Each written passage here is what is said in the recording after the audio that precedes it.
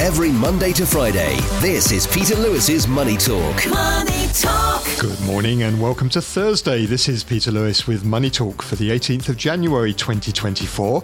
This podcast is sponsored by Surfin Group, which is headquartered in Singapore, and it offers online financial services to 30 million customers across 10 countries.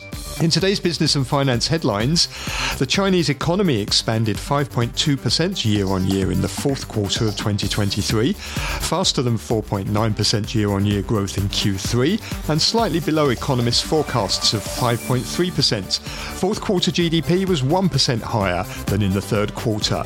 And for the full year of 2023, the economy also grew by 5.2%. That exceeds the official government target of around 5% and is picking up from a 3% rise in 2022.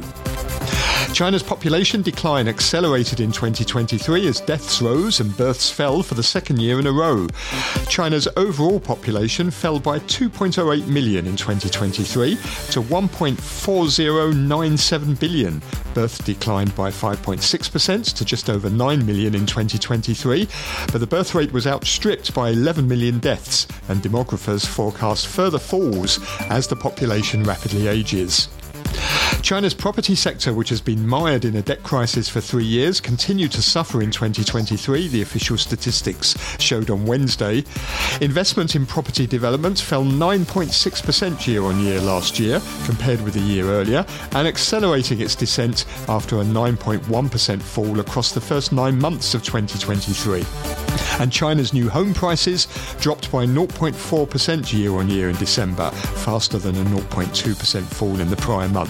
It was the 6 straight months of declines in home prices and the steepest pace since March. The European Central Bank is likely to cut rates in the summer, its President Christine Lagarde said on Wednesday, disappointing markets that had been anticipating a first rate cut in March. She added that policymakers should have enough wage data by late spring to decide if Eurozone inflation will keep falling. She said inflation is not where the ECB wants it to be, but she was confident the central bank will get inflation to the 2% target. On today's programme, I'm joined by Andrew Ferris, the CEO of Econosis Advisory, and Mark Franklin, Managing Director and Senior Portfolio Manager of Multi-Asset Solutions at Manulife Investments. We're also going to talk about Asia's frontier markets with Ruchir Desai of Asia Frontier Capital. And if you want to get in touch, please go to my website, peterlewismoneytalk.substack.com. Peter Lewis's Money Talk. Global stocks and bond markets retreated on Wednesday as investors scaled back expectations of swift interest rate cuts in the Eurozone, the UK and the US. The S&P 500 slid 0.6% to close at 4,739. The Dow declined 94 points, that's 1/3%, to close at 37,267 in the third straight day of losses.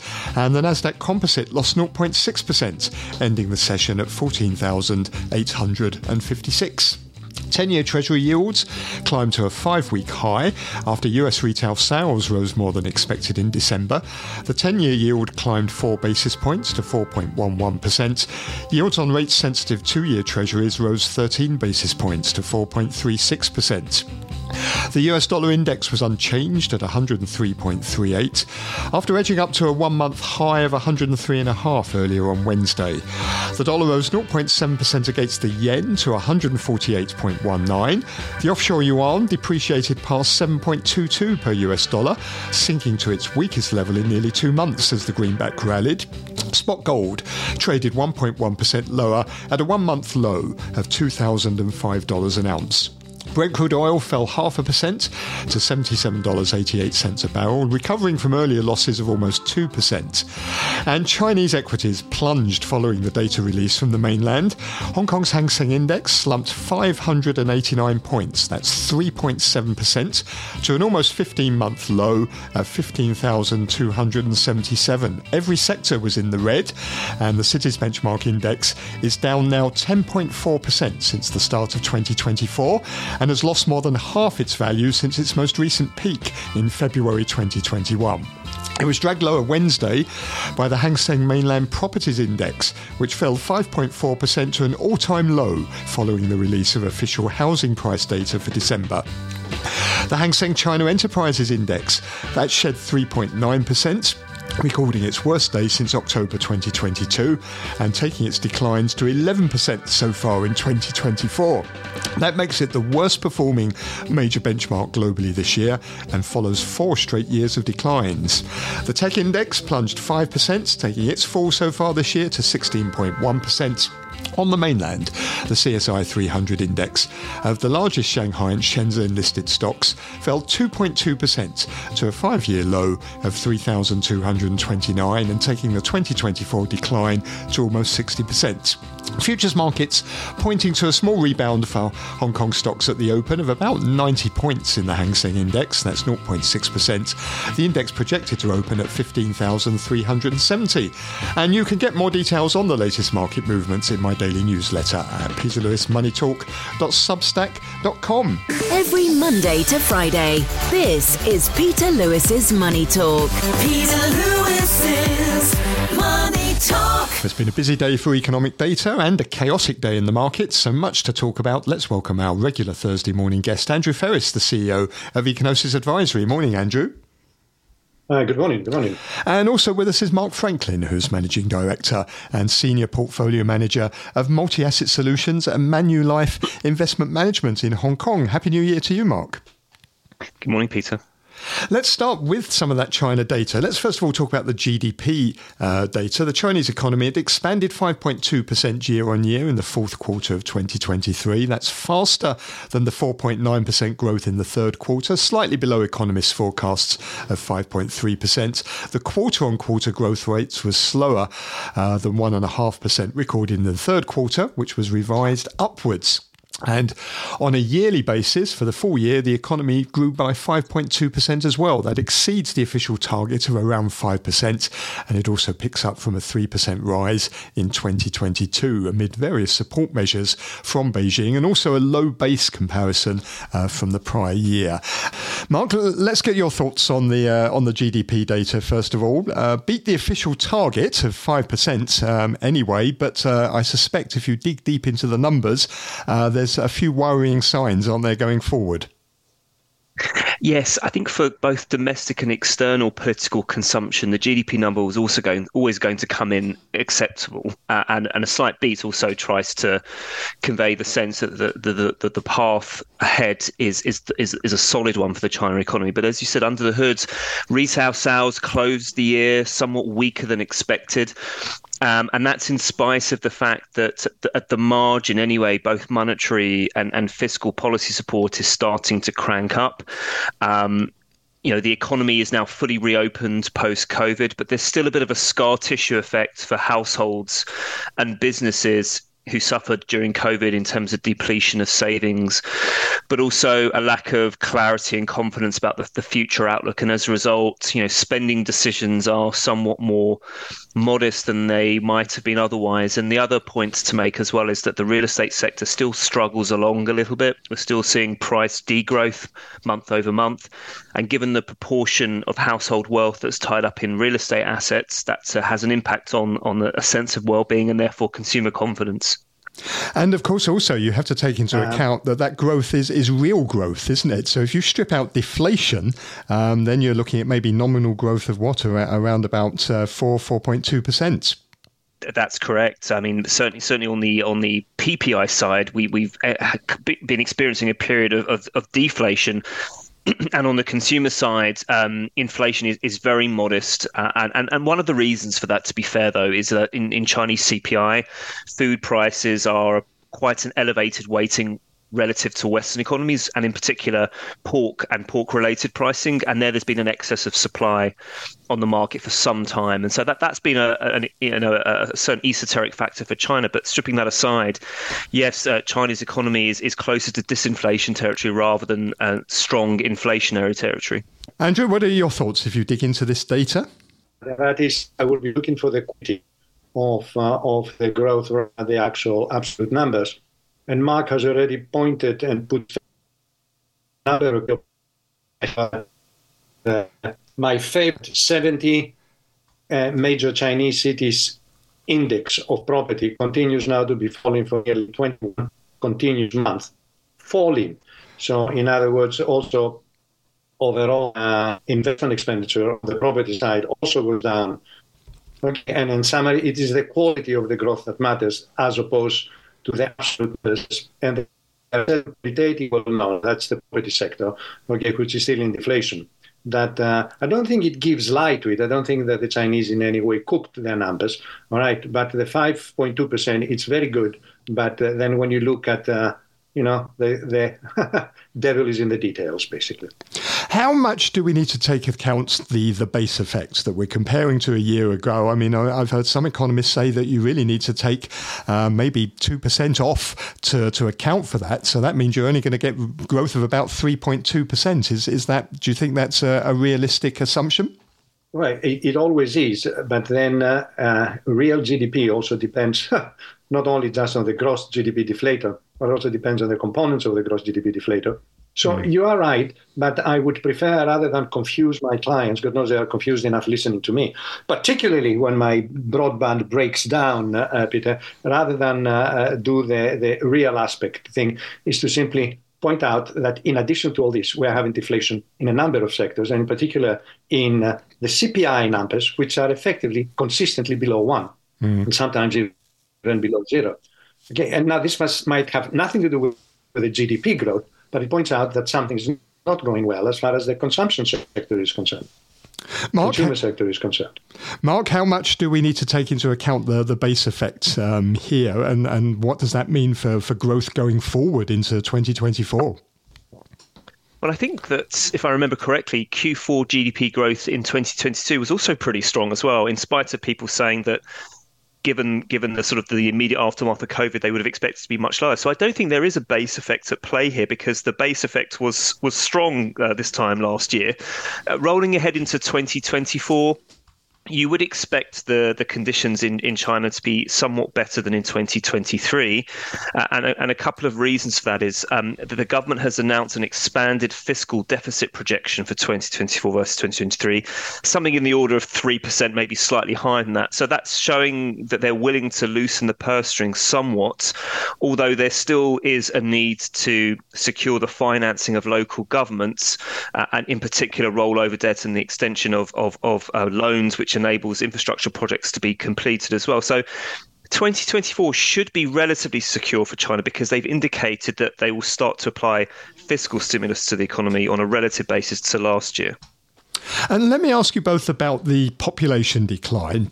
China's overall population fell by 2.08 million last year. It now stands at 1.4097 billion. Births declined by just over 9 million, but that was outstripped by 11 million deaths. Demographers are forecasting further falls as the population rapidly ages. How big a problem is this? And in particular, to President Xi Jinping's target of really trying to get per income capita up. The problem is, before people get richer, they've now got to support a rapidly aging population. I would have thought that this is going to be a problem. May I jump in, Peter? Can you hear me right now? Yes, I can hear you.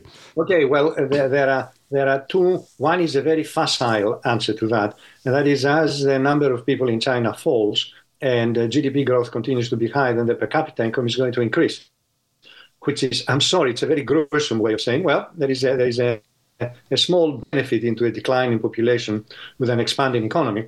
The second point, however, is if you have a pear-shaped population, in other words, you are having more and more, people moving away from the pear shape to a much more inflated triangle, a lot more people are aging. The question is the impact of that on labor productivity and GDP growth via the labor component. And my God, we have been hearing this for Japan for nearly the last 100 years, and it hasn't done any significant damage to the Japanese economy. So I want to take this with a huge pinch of salt, of saying that as people get wealthier, they have fewer babies, and that's the way it goes. And in general, productivity can increase even with a rapidly declining population, and that is through technological progress, a more open economy, greater competition. So demographics are very interesting, but I would simply look at the door and say, next, please. Mark, what are your thoughts about this decline in the population and its impact on the economy overall?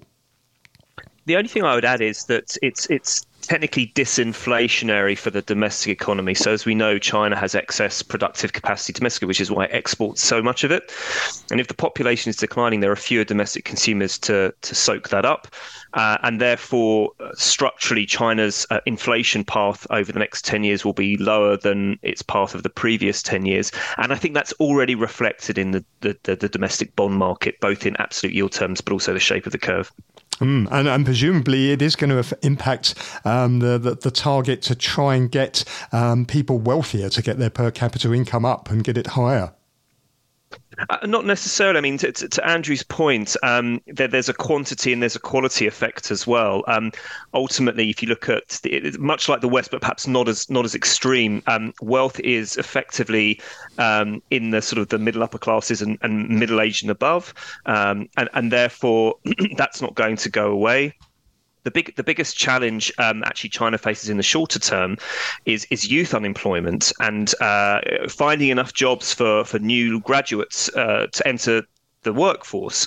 Not that this is by design, but obviously as birth rates fall, then there are fewer demanding new jobs in a few years' time, but ultimately they are the engine room of future economic productive growth. So there are unintended benefits as well as challenges that come as a result of these demographic shifts. Now, what is interesting there on youth unemployment is the National Bureau of Statistics has resumed the release of youth unemployment data. They suspended it in June when it reached a record peak of 21.3%. They've now started publishing it again, and they say the unemployment rate for the population aged 16 to 24 fell to 14.9%. Now, the problem is that's been narrowed down to exclude students, so we can't really can we compare this to the number in June so easily, but we need to see some several months, I suppose, of historic data here. It would have been quite useful if the NBS had published maybe some back data on this, but nevertheless, what do you make of this figure? It's still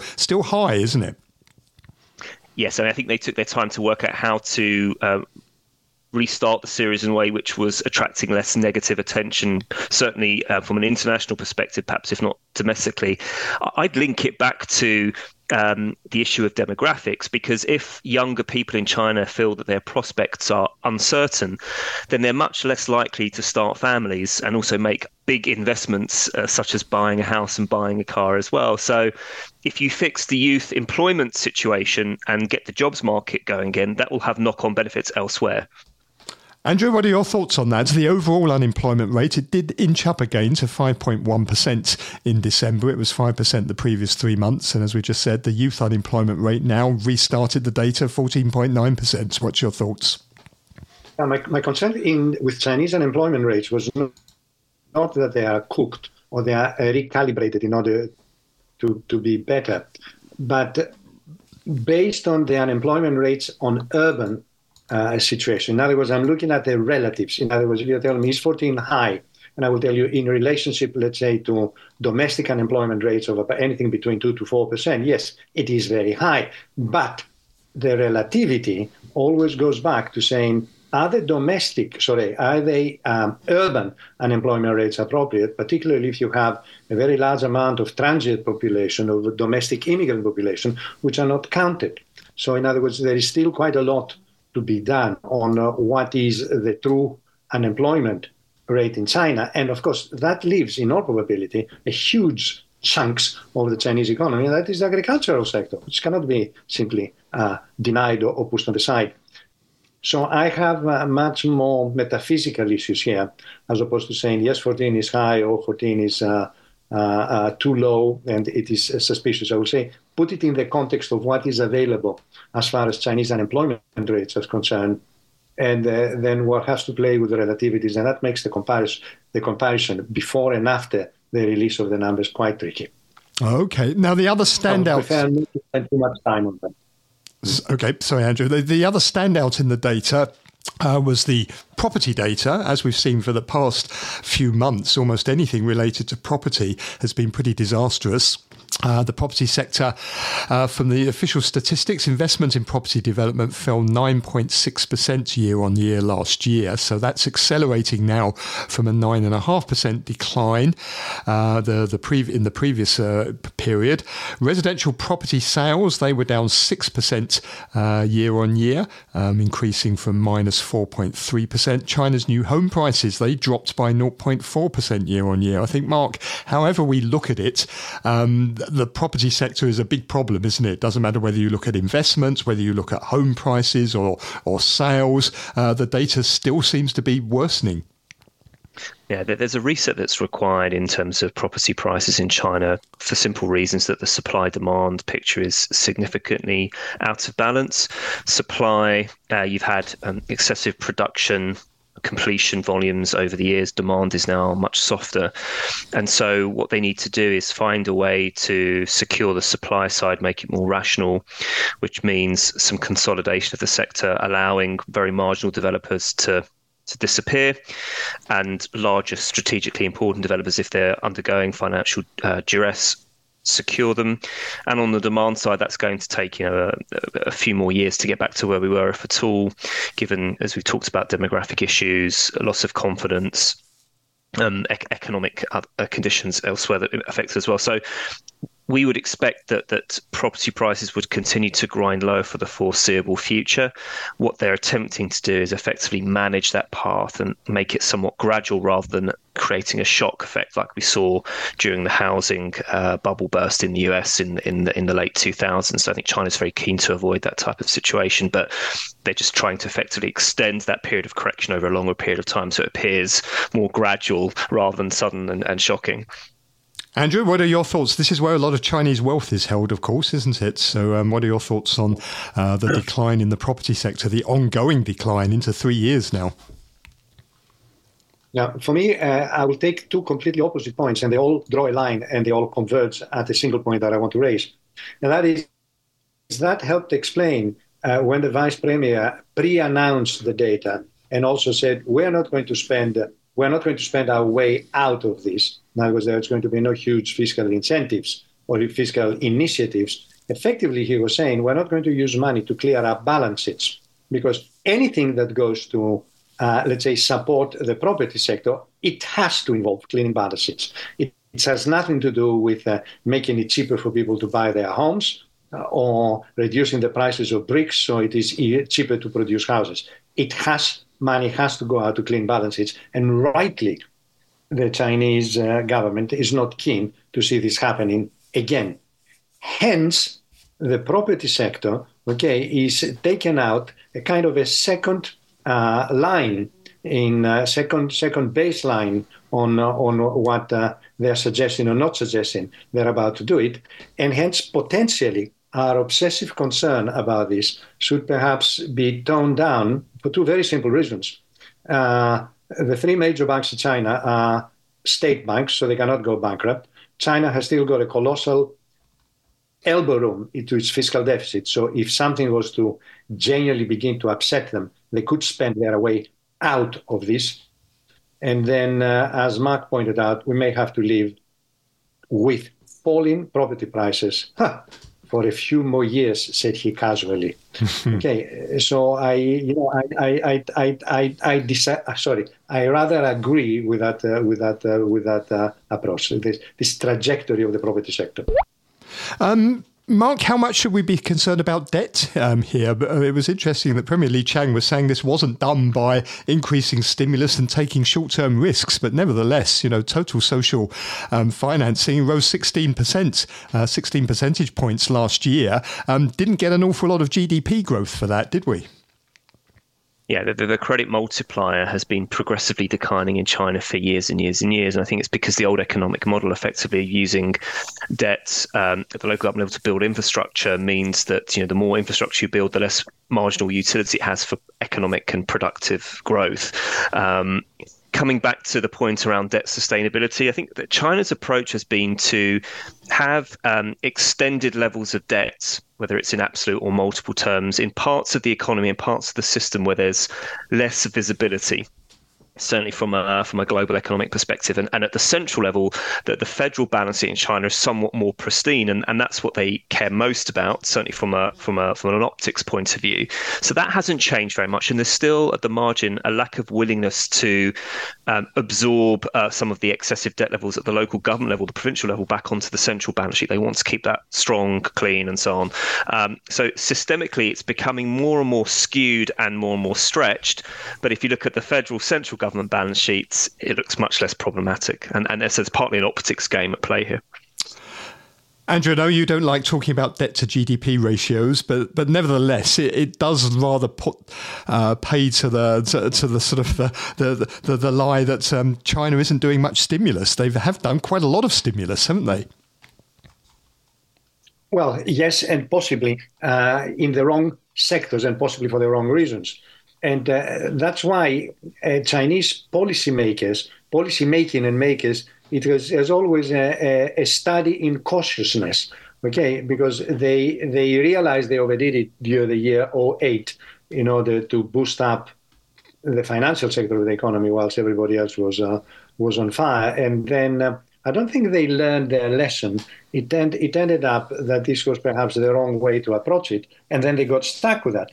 Because, of course, that simply produced more buildings and more building activity backed with debt. And now we are paying the price. So I'll have to say yes, and not just because you're the main host of this program, Peter.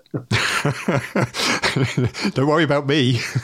Mark, let me switch attention to the markets. Emerging markets obviously don't tend to do too well when rate cut expectations are dissipating as they are at the moment. But nevertheless, Chinese equities, Hong Kong equities, doing far, far worse than what emerging markets are doing overall, aren't they? Yes.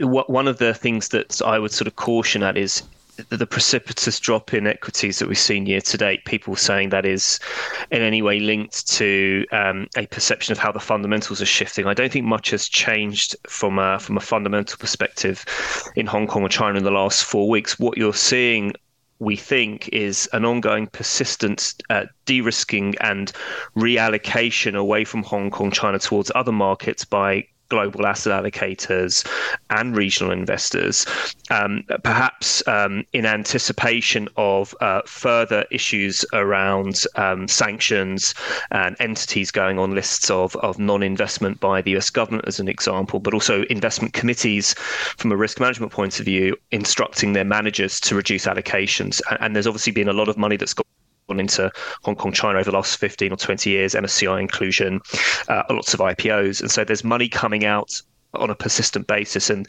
therefore, it doesn't make much sense to frame this from a fundamental point of view, either in terms of how the economy looks, but also in terms of what valuations look like. They were cheap 6 months ago.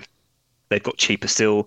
This is a case of, a structural shift in investor appetite outside of Hong Kong, China for those types of assets. Are you seeing any signs that structural shift is over and signs of capitulation here? No.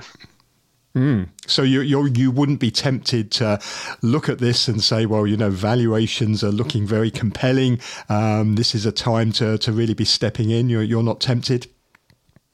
First of all, it depends on what your time horizon is. If your time horizon is shorter than 6 months, we would basically say just wait until the evidence, both in terms of price action and the change of the narrative, is more concrete. Longer term than that, the thing to watch for is not valuations and saying we're at trough valuations. It's more to say, is the narrative shifting? Has there been a sea change in the China government's approach towards the private sector, its policy towards, for example, fair competition, and therefore a warming up of overseas investors' appetites to re-engage with Chinese businesses and to reinvest again? That would be the turning point, not whether the PE multiple had got to 4 down from 5, for example. Andrew, what are your thoughts about the sharp declines here that have continued from the end of last year into the beginning of this year? Obviously, the property sector dragging a lot of the market lower, the mainland properties index at an all-time low, but nevertheless, a whole range of companies are being thrown out of the bathwater with the baby. Meituan, Xiaomi, Alibaba, Tencent. What do you make of this and what's behind it? Well, I'll tell you what I make of this. I'm going to sound like an economist. I apologize, Mark. I agree with 50% of what you said, and then I disagree with the other 50%. And the other 50% is if there is this risking, can someone explain to me why Taiwan ended the year as the best Asian market, possibly one of the best markets in the world, with 27% in US dollar terms? And my God, Taiwan is very much part of the China play. If they're de-risking out of China and Hong Kong, why the hell they were piling money into Taiwan? I have been now following, of course, very carefully what has happened since the elections, whether something like that may or may not continue. But I don't quite buy the story, that it is just about China, and it is not also a fit of pickness that the investors and their advisors just don't get the Fed right. And we just saw a glazing, beautiful proof that sings happily in my ears that they just done it again. In other words, we have industrial output and retail sales in the United States, and bang, everybody sold off. Why? Well, they are not going to cut interest rates anyway soon, said he weepingly. Okay, well, we have been saying this in the last year. Get it right. You can't outguess the Fed. Get a life and do something else. Okay, well, Mark, let me ask you about where the alternatives are. If we look at the Bank of America Fund Managers Survey, the latest one for this month, they found that investors have cut the amount of money set aside for Chinese equities by 12 percentage points. It's the lowest net underweight now in more than a year. And Japan and India seem to be the main beneficiaries. Japan was the most popular market in the region, more than a quarter of respondents anticipating their double-digit returns in the next 12 months. I mean, this is part of the issue, isn't it? There are alternatives now to China. This goes back to my point about money being taken out of China and being invested elsewhere. So if you're a regional Asian investor, either ex-Japan or including Japan, and you have been instructed and you've decided to structurally reduce your allocation to China, you've got to find other markets to invest in within the region if that's your mandate. And that's why, for example, Taiwan was partly a beneficiary. But I agree there's a certain cognitive dissonance there with Andrew that ultimately, if you're concerned about China, and by the way, that also encompasses geopolitical policy, then does Taiwan stand to be immune from that? No, not necessarily. But coming back to India and Japan, I mean, for different reasons, it makes a lot of sense. Japan has had a bit of an epiphany, perhaps under pressure from activist investors, to start to come across on a bottoms-up basis, a bit more shareholder-friendly, a bit better corporate governance in terms of cross-shareholdings, utilisation of balance sheet and so on. So there are bottom-up reasons why Japan is faring quite well. And top-down, Japan is starting to become a bit of a favourite as a destination for FDI, marginal FDI flows, which are not going to China and instead going elsewhere. And coming back to Taiwan, actually, one of the markets that TSMC has been exploring to diversify its footprint has been Japan in terms of semiconductor fabs. So there's been a top-down shift in capital flows towards Japan. Bottom-up, corporates are becoming much better engaged with activist shareholders. And in addition to that as well, you've got ultra-loose monetary policy. So you've got a high degree of stimulus in Japan on a relative basis. Other economies are tightening. As for India, I think the story is, as it has always been, combined with one additional factor. So as it has always been, the secular growth story from demographics, from nominal growth, from strong loan growth, under penetration of banking, etc., that continues afoot. And then the thing which has got stronger and become an additional driver of people's investor appetite is the fact that you've had political continuity. So Prime Minister Modi admittedly has his critics, but from a consistency, from a welcoming approach towards foreign investment, he has been a mainstay, and investors, institutional investors, like that continuity, like that certainty and visibility. Andrew, what could be the catalyst that reverses this trend and starts to get foreign investors interested in the Chinese markets once again and money flowing back in? unfortunately and pathetically unfortunately, and this sounds completely silly, is for the Fed to final cut interest rates so we can concentrate on something else. Okay, and yes. Possibly with the European Union. Okay, I must admit, I sound both impatient and intolerant, but grown-up people just not learning for 1 year now and getting upset about one bit of statistics goes up, it's good for cuts, one bit of statistics come down, it's bad for cuts, and the market simply follow it. Come on. So yes, it's as simple as that. I would love for the Fed to say we are cutting on Monday and that's it. And then we can get on with other things in life. Mark, final word to you. What could be the catalyst that could reverse those trends that you've been talking about there? Well, I think Andrew's right in that China has found it extremely difficult to operate within this ultra-tight monetary policy cycle by the US Fed. There's been a shortage of dollars as well, which has forced them to effectively sell treasuries to raise dollars. So it would help at the margin, but I go back to the point around a more investor-friendly policy mix. So there's been a domestic political shift towards a model of centralization rather than empowering businesses in the private sector to invest and to innovate. And in addition to that as well, there's been some mixed signaling around regulatory policy. So one example in recent times would be the online gaming sector. So the chief policy architect for gaming policy a few weeks ago announced some draconian measures there. Then he was promptly dismissed after a very aggressive negative share price reaction, and those policy measures were diluted away. And so that creates an uncertainty element. So certainty, a slightly more pro-private sector stance, and a softer tone in terms of China's engagement with the international community. All of those factors would definitely help. Okay. Well, thank you very much for your thoughts this morning. Plenty going on. That was Mark Franklin, who is Managing Director and Senior Portfolio Manager of Multi-Asset Solutions at Manulife Investment Management in Hong Kong, and Andrew Ferris, the CEO of Econosis Advisory. Peter Lewis's Money Talk. I'm joined now by Ruchir Desai, who is Fund Manager at Asia Frontier Capital. Morning, Ruchir. Good morning, Peter. Thank you for having me. You're welcome. So we've talked a few times last year about the Asia Frontier markets. Now that we've reached the end of the year, how was the overall performance? Well, actually, Asian Frontier markets had a fantastic year in 2023. Pretty much all our major markets outperformed, obviously global markets, but also more importantly, Asian emerging markets, which kind of underperformed last year. So, for example, broadly speaking, we had strong performance from markets like Sri Lanka, Pakistan, Kazakhstan, and to some extent Vietnam. But the standout was obviously Iraq, which is in the Middle East, which was, I think the index was up almost 100% in US dollar terms. So had a very strong year across the board for all our Asian frontier markets. And the key drivers, in my view, were the fact that many central banks in our universe already began cutting interest rates in 2023. So we saw aggressive interest rate cuts from Sri Lanka, from Vietnam, from Kazakhstan as well.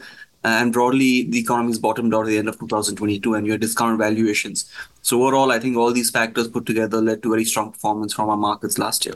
And you mentioned the Iraq fund up almost 100%. Was that expected? I mean, how much has that contributed to the outperformance overall of frontier markets? Yeah, the Iraq index was up 100%, about 97%, and our Iraq fund was up actually 110% in US dollar terms. And that obviously played an important role in the performance of our AFC Asia Frontier Fund. So I would say about 45% of the returns last year came from our Iraq fund because the exposure to Iraq is via the Iraq fund.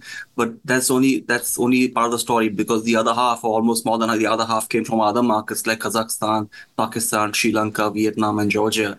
So it's pretty broad-based performance across the board. It wasn't just one country or a few companies which drove performance. So that's what's very important and very good to know that we had performance across the board in our markets last year. So what's the outlook for this year? The outlook for this year, I'm still positive going into 2024, even though performance for our fund and also for Asian frontier markets were very strong last year. But I think there are a few key points which will help drive performance or help drive momentum even going forward. So I think one is central banks in our universe, because they raised interest rates so aggressively in 2022, they still have a lot of room to cut interest rates in 2024 because inflation is coming off quite significantly across our markets. And more importantly, I think this is helped or supported by the US Fed. I would say not just the US Fed, but global central banks moving to a less hawkish policy. Now, I don't know when the US Fed will cut. Maybe I mean, just overnight markets were expecting that the Fed may not cut in March, but probably later in the year. So it could be in March, June, maybe second half. But broadly speaking, the big picture is that global central bank policies are moving to a less hawkish tone, which I believe is very positive for frontier markets in general, because that was the key headwind in 2022. And second is, you have a very strong earnings recovery in 2024, because last year was kind of soft for earnings, especially in markets like Bangladesh, Pakistan, Sri Lanka, and Vietnam. So you'll see those earnings coming off from a low base this year. That's going to support the recovery as well. And more importantly, valuation is still very discounted. So I think, for example, our AFC Asia Frontier Fund trades at its all-time low P ratio of about 6.8 times, despite a strong performance last year. And markets in our universe trade, for example, Pakistan trades at a P of 4.5 times, Sri Lanka about 7.5 times, and even Vietnam on a forward multiple is about 10 times. So despite a strong performance, valuation is very attractive. So you have two key, very important tailwinds like lower interest rates and earnings recovery, which will help these valuations relate further. So I'm quite positive given all these important factors coming together. I mean, we know that emerging markets are sensitive to US interest rates. Is that even more the case for frontier markets? Are they even more sensitive to interest rates maybe than emerging markets in general? Well, I think you just take a step back and put in perspective what happened in 2022 with the US Fed being so aggressive. That happened alongside the war in Ukraine. So you had high commodity prices, high inflation, high food costs. Many of these countries like Bangladesh, Pakistan, Sri Lanka, which are net food and fuel importers. Plus, they had some macro imbalances, and also in 2020, so they were hit with not just an aggressive Fed, but also their own macro imbalances. So they had to raise interest rates very aggressively in 2022. But now, with broadly their macroeconomic position stabilizing and the US Fed getting less hawkish, I think it's going to be very positive for our markets. So yes, in general, I would say for our markets especially, I think this will be very positive from a investor sentiment perspective.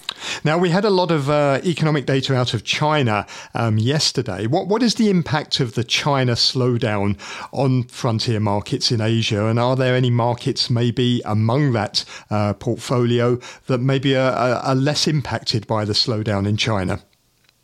Well, I mean, the Chinese slowdown has been happening for the last few years, especially over the last probably 18 months or so. But it's not really had an impact on our markets, as you can see with performance. Last year, very strong across the markets and also for the fund. So I think many of our markets are driven more by domestic investors and domestic sentiment, not so much by foreign capital, and especially not Chinese capital or Chinese investors in equity markets in our universe. So it's a very domestic-driven story. And also, if China's slowdown continues, say, in 2024, I don't see a big impact on most of our universe. For example, many of our countries, especially in South Asia, like Bangladesh, Pakistan, and Sri Lanka, they're not very trade dependent anyway. For example, exports as percent of GDP is less than 15% as a percent of GDP for all these countries. So not very trade dependent, despite what happens, say, for example, slowdown in China or a slowdown in the US, the relative impact on these countries will be less.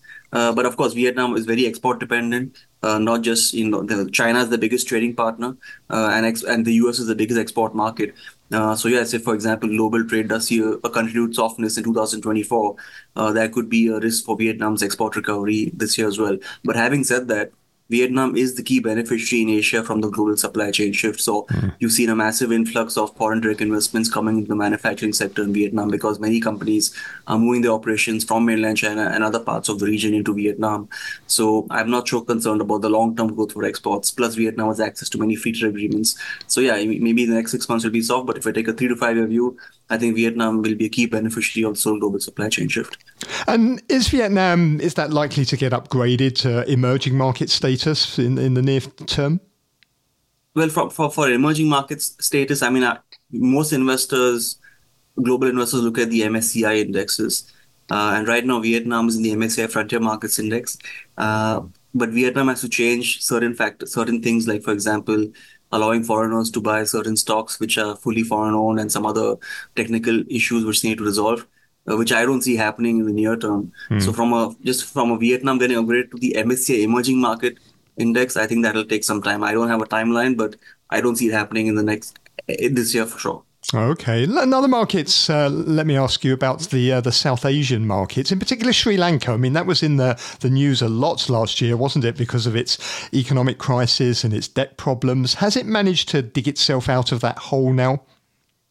Yes, I think Sri Lanka had a very tough time in 2022, with high inflation, high interest rates, with the social issues and the political unrest that they had, especially in the middle of 2022. But in my view, Sri Lanka bottomed out at the end of 2022, beginning of 2023. And in fact, we started buying some stock in Sri Lanka at the start of 2023 because we believe valuations have bottomed out. But broadly, from a macroeconomic perspective, they've seen a very strong recovery in very important areas. For example, tourism was a key contributor to foreign exchange revenues pre-pandemic and pre-crisis. And that's come back very strongly. So, for example, in 2023, they achieved almost 1.5 million tourist arrivals, which is almost back to about 70% of pre-pandemic numbers, which is about $2 billion of foreign exchange revenues. And their worker remittances, which had really dipped a lot in 2022, they've come back to about $6 billion. So very strong recovery for two important drivers of their foreign exchange reserves, which have come back very strongly. And I think this trend will continue going forward as well. And they should be able to get back to the full recovery for tourism and also remittances by end of 2024. But broadly, on the external side, that's really helped them a lot. But also domestically, for example, they've got the IMF program in place. They've done all the tough reforms over the last probably 12 months. They've also got the domestic debt restructuring carried out for the local banks. And so they're almost through. They just have to complete their external debt restructuring with the sovereign debt holders. That's almost done, I would say, probably next couple of months. So in fact, they've crossed the hurdle and now they are, I would say they're in a good position to, go back to their historical trend growth of about 4 to 5% GDP growth.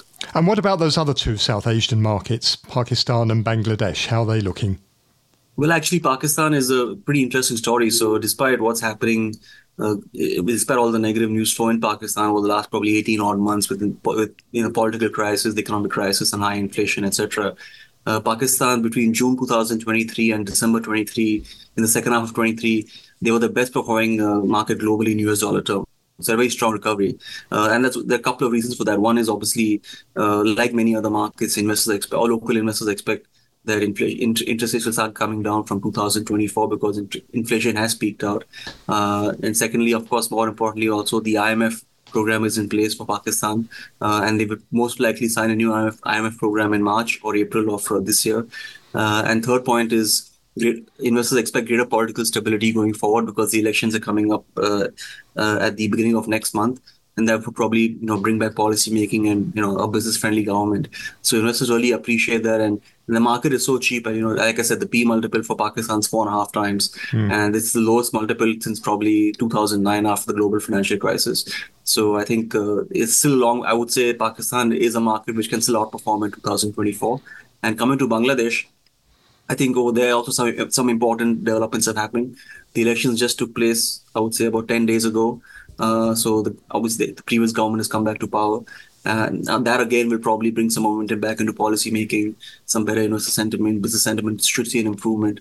So I'm quite positive for Bangladesh, especially going into the second half of 2024, because they still have to do some macro adjustments in terms of currency and interest rates, given the macro headwinds they faced last year.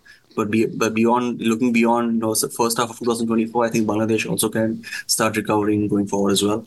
How do you invest in these markets? How do you find investable stocks, investable instruments? Because there's not a lot of them around, are there?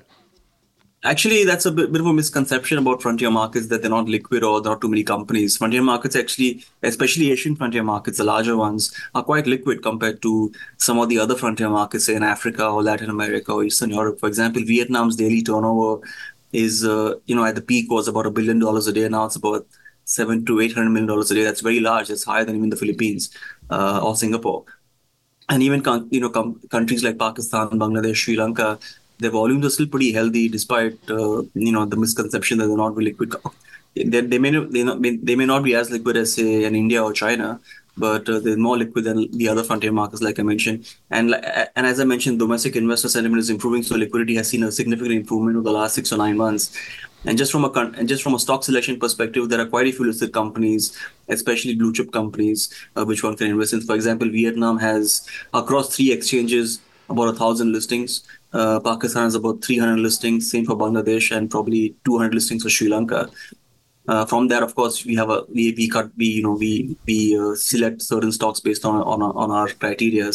But for example, at any point in time, we could easily look at, just from an investor perspective, we could easily look at across all these 4 markets about 100 names. So There's a large universe out there. So hearing you speak in summary, I mean, it's looking very good, isn't it, for this year for pretty well any Asian frontier market. They're all looking pretty attractive and pretty compelling. Yeah, I would say they're looking quite compelling. And like I mentioned, I think the valuations are still very attractive. Most markets in a universe trade at 10 times or less. You have the key, very important headwinds which are becoming tailwinds now in terms of lower interest rates, lower inflation. Plus, you have earnings recovery, and more importantly, I think you have global central bank policies moving to a less hawkish stance. So I think that's going to help investor sentiment in domestic markets as well, and that could possibly lead to a lot of foreign inflows coming back into these markets, and that could really drive the market even further in 2024. Well, Ruchir, thank you very much for telling us about that. Thank you for having me. That's Ruchir Desai, who is fund manager at Asia Frontier Capital. You're listening to Peter Lewis's Money Talk. Money Talk. Thank you for listening to Money Talk this morning. You can find more business and finance information from around Asia in my daily newsletter, which is at peterlewismoneytalk.substack.com. On tomorrow's programme, I'm joined by Francis Lun, the CEO of Geo Securities, and Lashar, Asia Chief Economist at BBVA. And with a view from Australia is Toby Lawson, CEO of Staten Partners. Have a great day. Money Talk.